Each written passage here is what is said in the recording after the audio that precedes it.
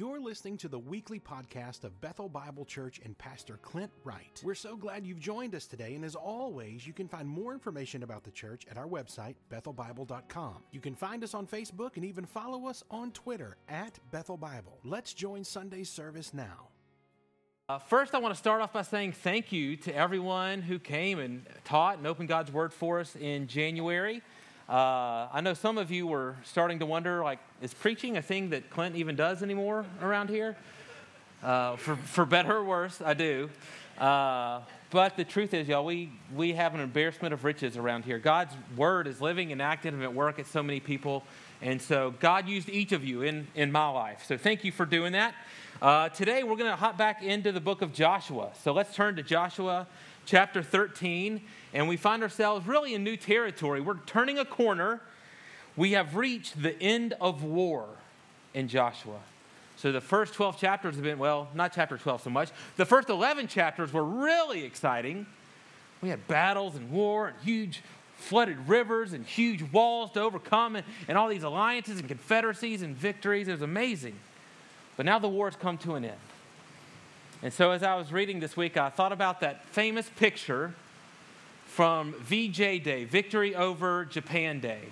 And I think, Tom, do we have that picture that we can pull up? You've probably seen it before, of the day that World War II ended.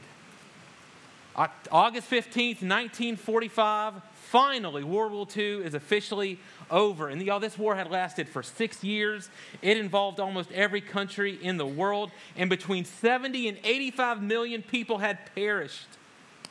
And then on that day, news came that the war had finally ended. And so obviously, huge celebrations busted out. People, they just start smooching each other, I guess. But that wasn't an isolated incident. Every city in America, people just flooded the streets and they started celebrating finally the end of this terrible, terrible, costly war. And you say, of course, that's fitting. That's what people should have been doing. Now that the war is over, now is the time for rest. Now it's the time for prosperity. This is the right response. And this is what we would expect in Joshua 13. So if the book of Joshua was a Hollywood movie, that's what chapter 13 would be. It'd be everybody flooding the streets, high-fiving, hugging, smooching, roll credits, bookends. All the major battles are over. The bad guys are all defeated. All the Canaanites, all the ites are gone. But that's not what we find. We don't find rest. We don't find celebration. The credits aren't rolling. In fact, we are only halfway through the book. So what's going on here? That's what I want us to try to find out as we read today's passages. Why is Joshua still going? What does Joshua still have to teach us for these remaining chapters? I think there's a lot, but I think it really all boils down to, really the heart of the matter is how you would answer two questions. Who you would identify two people. Number one, who is your enemy? I mean, really, who is the enemy that you need victory over? Number two, who's your hero? Who's the one that's going to bring that victory? So with those two questions in the back of our mind, let's open to Joshua 13, verse 1. Now Joshua was old and advanced in years, and the Lord said to him, "You are old and advanced in years, and there remains yet very much land to possess." So from a human perspective so far, there's no question about it. Joshua is the hero, but the chapter starts out by saying Joshua is old. And now this has to be Joshua's least favorite verse in all the Bible, because first the narrator says it, and then God himself chimes in, and he's not nice about it. He's not like, "Hey, Joshua, you look great for your age." No, he tells him to his face, "You are old." Like really old, Joshua. It's like when my kids crawl in my lap and start pointing out how old my hairs are turning gray. Yeah, I know. You don't have to say it, okay? I'm aware. And God's right. Joshua at this point, he's between 90 and 100 years old. He is old. And the point the text is trying to make is that he's not dead yet, but he's kind of retiring. He is no longer able to lead the Israelites all over the promised land and charge into battle like he did before. So to put it in modern terms, he's the type of old where if your friends call, anytime they call after about 7 p.m., they have to ask, did I wake you up? He's still old enough to sink his teeth into a big, juicy steak, but they stay there. That kind of old. That's what Joshua's doing right now. But did you see the tension in the text? There's still more land to occupy. The job isn't finished, but the hero is too old to continue. Now understand here, what's left isn't war. And so it doesn't say there's much land left to conquer. It says there's much land left to possess. And so they simply have to move in and occupy some of the outskirts of the promised land. So there's no more major battles. And then in verse 2 through 6, he begins identifying the next steps, God does. And it's the outskirts. It's the very far northern and southern edges of the promised land. And so it's going to take some journeying. It's going to take some effort.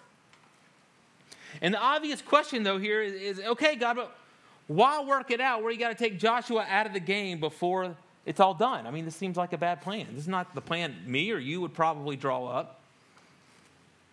Well, I'd remind you, we've kind of been in this territory before. You may remember the book of Joshua begins with a funeral. It begins with God essentially saying, hey, it's time to go conquer all those giants in Canaan, and Moses is dead. And they're going, wait, what? Moses is the greatest leader the world has ever known. We can't go do this without Moses.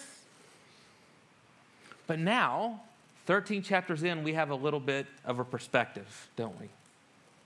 And so let me ask you, 13 chapters in to the book of Joshua, with all the major battles over, what did the death of Moses change about God's promises? Absolutely nothing. They were victorious, just like God said they would be. And so the text is wanting us again to ask the question, so who's the real hero? All the human leaders, as great as they may be, they will pass away, but God's promises will never pass away.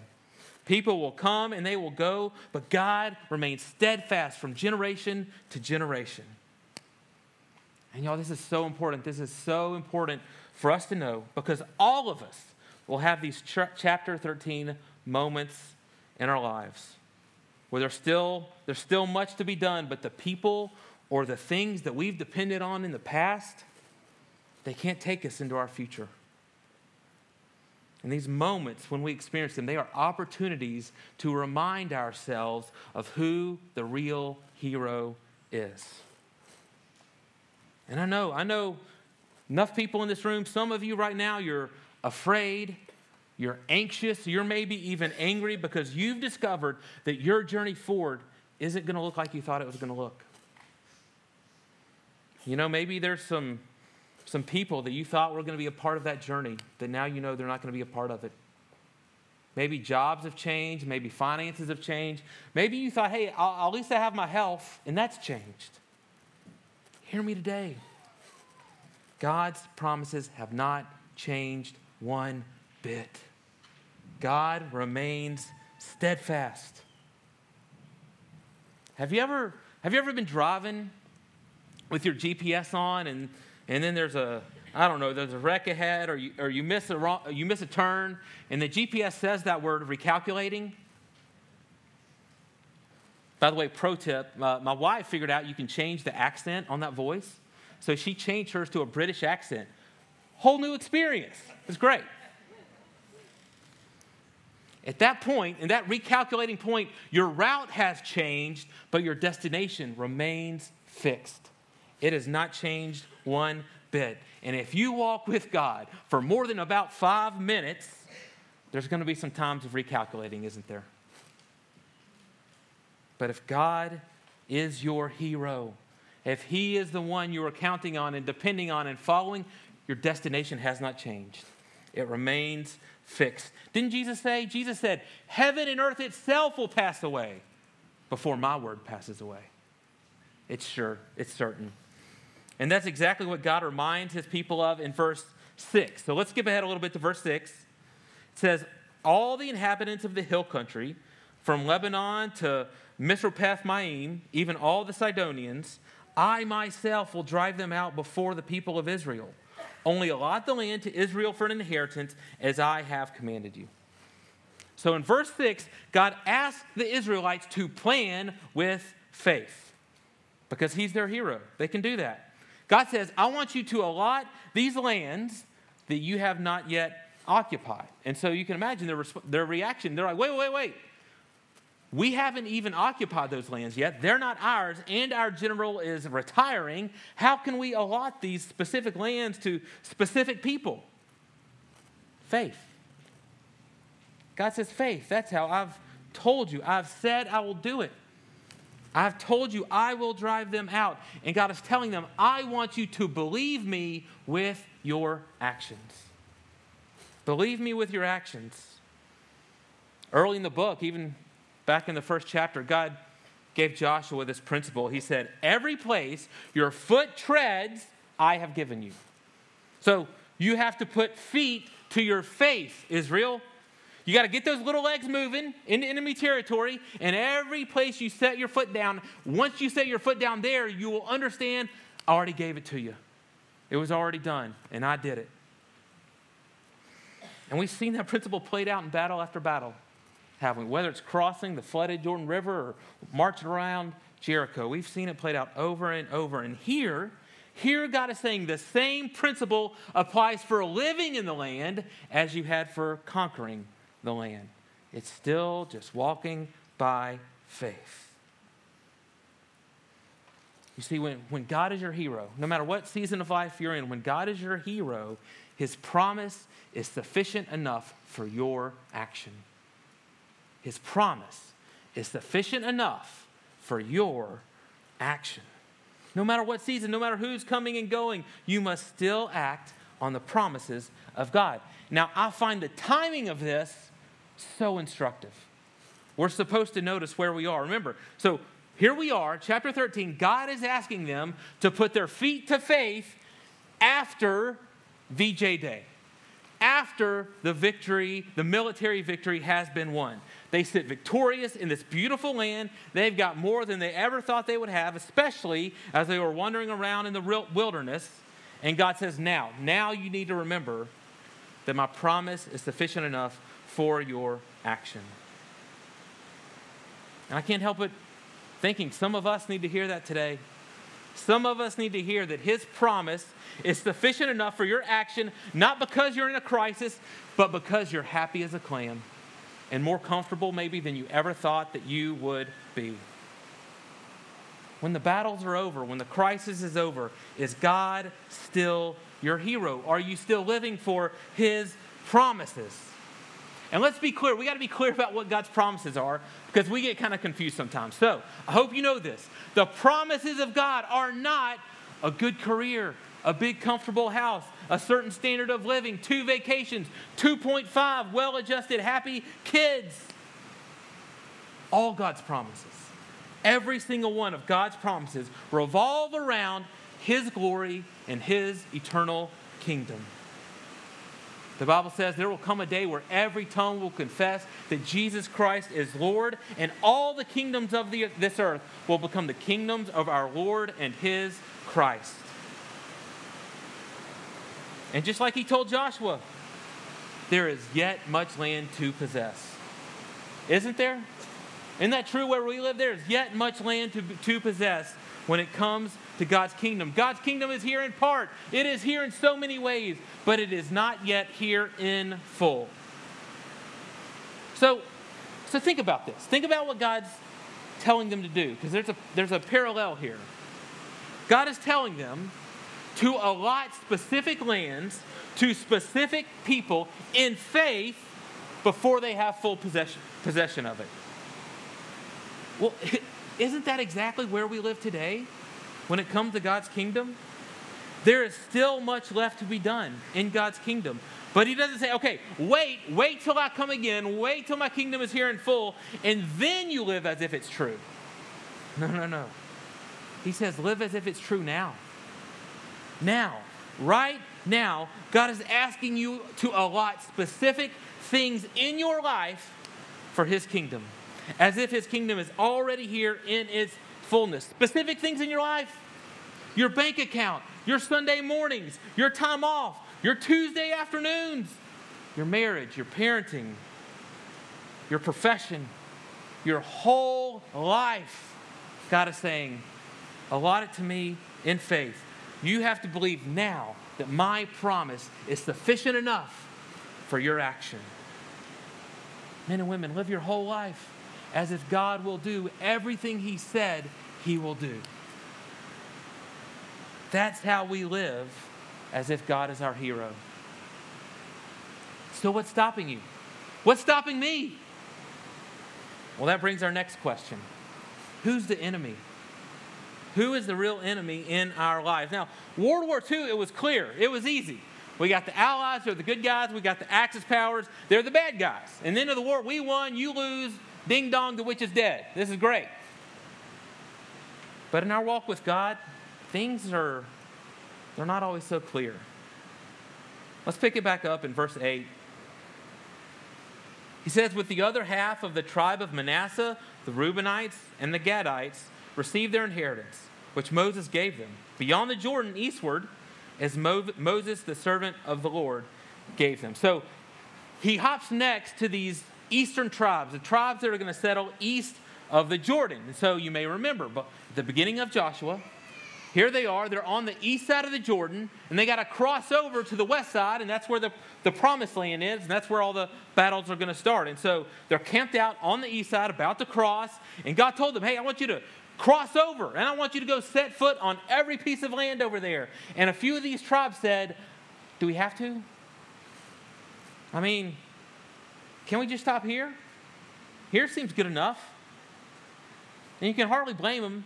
Listen, y'all, these people, they had only known wilderness their whole life. Unsurvivable desert. Their whole life, that's all they known. And this land on the east of the Jordan, it's great. It is rich and it is lush. And so in today's terms, y'all, it had great schools. It had beautiful neighborhoods, a prosperous economy, yea, even a Costco and an In-N-Out burger. One day, Tyler, maybe one day. Plus, you know what's on the other side of the river? All the big bad guys, all the giants, the huge giants are on the other side of that river. And so they're like, this is great. This must be God's will for our lives. The problem is, God's purpose and His promise was the whole land, and that was all on the other side of the river. And y'all, regardless of what was over there, God said, that's where I'm going. God said, I'm crossing that river, I'm heading over to the promised land. But these tribes, they didn't want to go with God. Simply put, they were more concerned with their comfort than God's promise and God's purpose. Okay, so let's pause here. Let's ask, okay, what was the enemy that kept these tribes from settling west of the Jordan? Was it some mighty army? Was it the Canaanites or the Amorites or the termites or some other kind of ite? Was it lions and tigers and bears, oh my? No. I think the text is wanting us to see that maybe, just maybe, the enemy is not something external. Maybe the enemy is something else. And then in verse 13, we see that whatever this enemy is, it didn't go away at the end of the war. Verse 13, yet the people of Israel did not drive out the Geshurites and the Maacathites, but Geshur and Maacath dwell in the midst of Israel to this day. Y'all, the text is setting off alarm bells. Danger, danger, be warned. The same thing is repeating itself over and over and over again. Once again, these same tribes are stopping short of doing all that God asked them to do. And I'm not saying we can't. I sympathize with them. You know, maybe they're thinking, hey, there's no need to go all this way. I mean, this is good enough, isn't it? Y'all, maybe they're just tired and weary of a long war. Maybe they're afraid that without Joshua, they can't do it. You know what? Maybe they're just thinking, hey, let someone else do it. I deserve a break. Whatever the reason, we see the real enemy. It's not some army. It is their own selfish, faithless hearts. Sin is the real enemy. And sin leads them over and over again to what I call Burger King obedience. Remember the old Burger King tagline? Have it your way. You know, you like this part of the land, not that part of the land, no problem, just have it your way. And I think if we're honest, we have to admit we live in an age of Burger King obedience, don't we? We've normalized picking and choosing the parts of the Christian life that we want to follow. And so we read things clear, repeated in the Bible over and over again. Things like, don't give up meeting together. Things like, hey, God has given you a gift. Use it to serve other people. Things like, go and make disciples. And then we tack on a little added notation at the end, something like, if I have time. If it fits with my life right now, or when I'm in a better financial situation. Understand, men and women, when we do that, we misidentify the enemy. Because the enemy is not anything external. It's not your job or your checkbook or some circumstances or even that church way back when that hurt your feelings. The battle is in your heart. The enemy is unbelief. Is God God? Are his promises sufficient enough for your action? Yes. So it's time to put feet to your faith. And to the extent you don't believe that, to the extent you don't believe that God is the hero, or frankly, you don't even care, those are the moments you stop short. You know, one day we're going to be in the eternal state with all believers from all places and all times that have ever lived, ever existed. And you know what? I think there's going to be some things about our time and our culture that will absolutely shock them.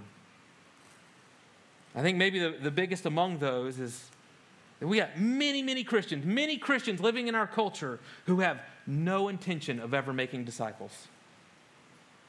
I mean, one of the clearest commands in Scripture, we have a name for it, the Great Commission. And we've normalized people spending their whole life, decades in church as a Christian with no intention of ever going and making more disciples.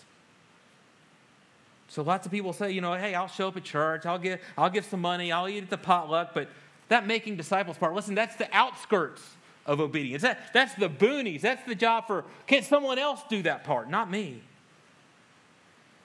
You know what? Or maybe there's some sin issue that you normalize. You excuse just because it's normal. I mean, everyone gossips. Yeah, I mean, maybe I struggle with my anger from time to time. Maybe I drink too much from time to time. But you know what? Life is stressful. Everyone does it. It's fine. You know, I find myself asking this, how do we do that? How do we see the plain, clear instructions of a God who loves us, who sent his son for us, and then just hit ignore like it's a telemarketing call or something? Well, I'll tell you how I do it. Maybe you're more spiritual than me. Here's how I do it. I actually use my obedience to justify my disobedience. I say, yeah, I know, God, but have you seen all the other stuff I'm doing? I don't know if you know this, God. I'm a pastor. I'll be happy to send you my resume, you send me your email address. And so because I'm doing this and this and this, and I don't need to worry about that other stuff I don't want to do, I'm excused from that. And it's just like these tribes saying, we've taken most of the land. We don't have to go to the outskirts. I mean, who cares about that out there? The text has a warning for us today. And it comes in just three little words. To this day. Those are ominous words in their text. The text is telling us that their disobedience lingers. It sets down roots and then it grows. So it didn't create some immediate crisis in the moment. It's not like all these podunk towns invaded and overtook the Israelites or anything. No. It's actually, in some ways, it's worse than that. For generations, these consequences are going to continue. And we know from the rest of the Old Testament that Israel will adopt the ways and the gods of these Canaanites that remain. We know that these people will pull Israel's hearts away from God over and over again. And we know these eastern tribes, these eastern tribes are always going to struggle. They're always going to struggle with Burger King obedience. We also know that these are going to be the first tribes taken into exile for their disobedience. And men and women, that is why Judges 13 isn't filled with parties and celebrations and people smooching. It's because the real enemy remains. Sin has yet to be conquered. So now is not the time to rest. Now is not the time to get lazy. We are still in the middle of a war. So what do? I mean, a lot of times I know how to fight the external enemies, how to fight an army. How do we fight the internal war? Well, the text gives us two things. This is how you live in the land with God as your hero, fighting the enemy of sin. Remembrance and relationship. Remembrance and relationship. Verse 8 through 33 is, we're going to see this a lot in what's left of Joshua, a long list of names that are hard to pronounce. Most of these names are allotting lands, specific lands, to specific tribes in the future. But sprinkled throughout the future and what's coming next, are repeated allusions to past victories. See, God is wanting these tribes to bring their past into their future. He wants them to remember the covenant love and the faithfulness of God that showed itself in their past, so that they will know that same love, that same faithfulness goes with them into the future. You know what? It's the same for you. It's the exact same for you. When you're debating whether to continue to follow God, even to the outskirts of obedience, remember His kindness. Remember His generosity to you. Remember the times that He has provided in your past, when the times when He's helped you through some obstacle you could never overcome on your own. Remember your salvation. How God sent His perfect Son to live the life you couldn't live and then die your death for you. In order to move forward, look back and you'll remember who your hero is. And you'll know you can trust Him moving forward. So we remember. And then next we find what I think is really the heart of the matter in this chapter. God mentions it twice. He mentions it in verse 14 and in verse 33. Let's read verse 33. It says, to the tribe of Levi, Moses gave no inheritance. The Lord God of Israel is their inheritance, just as He said to them. So the Levites are going to be different than any other tribe, gang. They don't get, so they're the priests.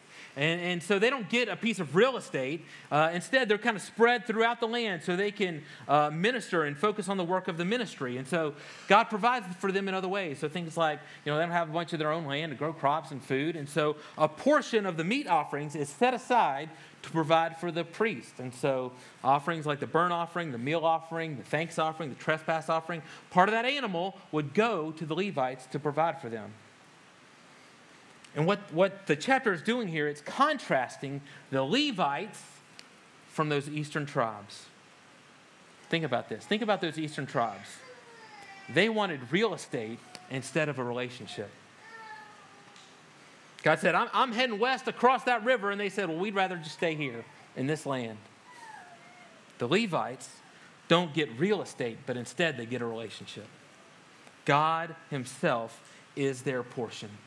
And men and women, in the end, this is God's desire for all of us. The New Testament tells us that God desires a whole kingdom of priests, not just some priests. Under the new covenant, He wants all of us to be Levites. It doesn't say anywhere in the New Testament, it doesn't say anything about a kingdom of Reubenites or a kingdom of Gadites. We're a kingdom of priests, and God is our portion. Let's look at 1 Peter 2:9. This is what it says to all believers. It says, but you are a chosen race, a royal priesthood. There it is. You're a Levite. Every single one of us who's put their faith in Christ is a royal priesthood, a holy nation, a people of His own possession. I hope you know God doesn't want to just plop you down in some piece of real estate in the Middle East or even in White House, Texas. He wants you to be His and Him to be yours. He wants a relationship with you. It keeps going, that you may proclaim the excellencies of Him who called you out of darkness into His marvelous light. He called you out of your darkness and brought you into the light. He has always been your hero. He's the one that did it. You didn't pull yourself out of darkness. He did it for you. But I think there's still a question that remains if we're honest with ourselves. Because y'all, I still love that Burger King sometimes. I still practice my Burger King obedience. So how can we enter into a relationship with God as long as the enemy of sin remains? If your plan is to say, okay, I'm going to defeat the enemy of sin myself. No more Burger King obedience for me. Full obedience from here on out. Listen, you're kidding yourself. You're not the hero.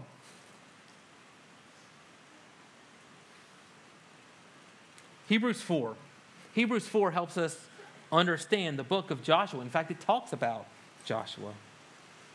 And it says we're supposed to notice how Joshua, this great leader, can lead them most of the way, but not all of the way. How they obey sometimes and fail many other times. How it always seems so close and yet so far away. It explains why chapter 13 is not Victory Over Japan Day. Let's read Hebrews 4, verse 8 and 10.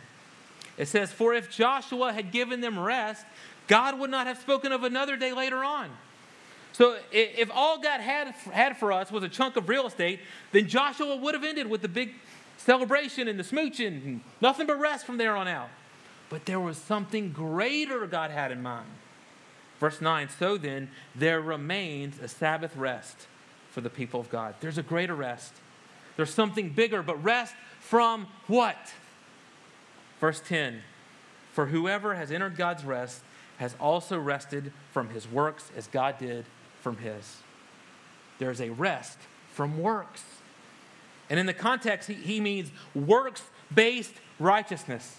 From me depending on my own perfect obedience, of me having to bat 1,000 every time to have a relationship with God. He's saying that Joshua is showing us, instead of depending on your perfect obedience, you get to depend on the perfect obedience of someone else. That's the victory. That's the rest that God intends for you and for me. Skip ahead a couple verses, verse 15 and 16. It says, "For we do not have a high priest who is unable to sympathize with our weaknesses." So this is talking about Jesus. There it is. Jesus is the perfect high priest. He is the perfect Levite in perfect relationship with God. It wasn't me. It was Jesus. But one who is in every respect has been tempted as we are, yet without sin. He lived without sin. He defeated the real enemy. Full, total obedience. Jesus never even went to Burger King. Verse 16. "As a consequence of what Jesus did, let us then with confidence draw near to the throne of grace, that we may receive mercy and find grace to help in time of need." Because of Jesus and because of his grace, we get a relationship with God. We can draw near with confidence. We got a couple babies in the service. Picture a baby. Anytime you're holding a baby, and a stranger walks up, that baby may turn away or may even cry and get scared. But if mom or daddy walks anywhere close, man, that baby leans out and latches on. Because that's the closest relationship that child has. That's the picture in Hebrews. You can draw near with confidence because your relationship with God is as close as Jesus' relationship with God. Men and women, I hope you know this morning. God isn't your hero because he gives you some real estate. He is your hero because he gives you relationship. He conquers the real enemy. And because he has done that, you can trust him. You can follow him. Wherever he is leading you, his promise is sufficient enough for your action. Thanks again for listening to the podcast today. We hope that you were blessed and encouraged. If you have questions or comments, we want you to let us know. Simply send your thoughts to questions@bethelbible.com. Thanks for spending time with us, and be sure to join us next week on the Bethel Bible Podcast.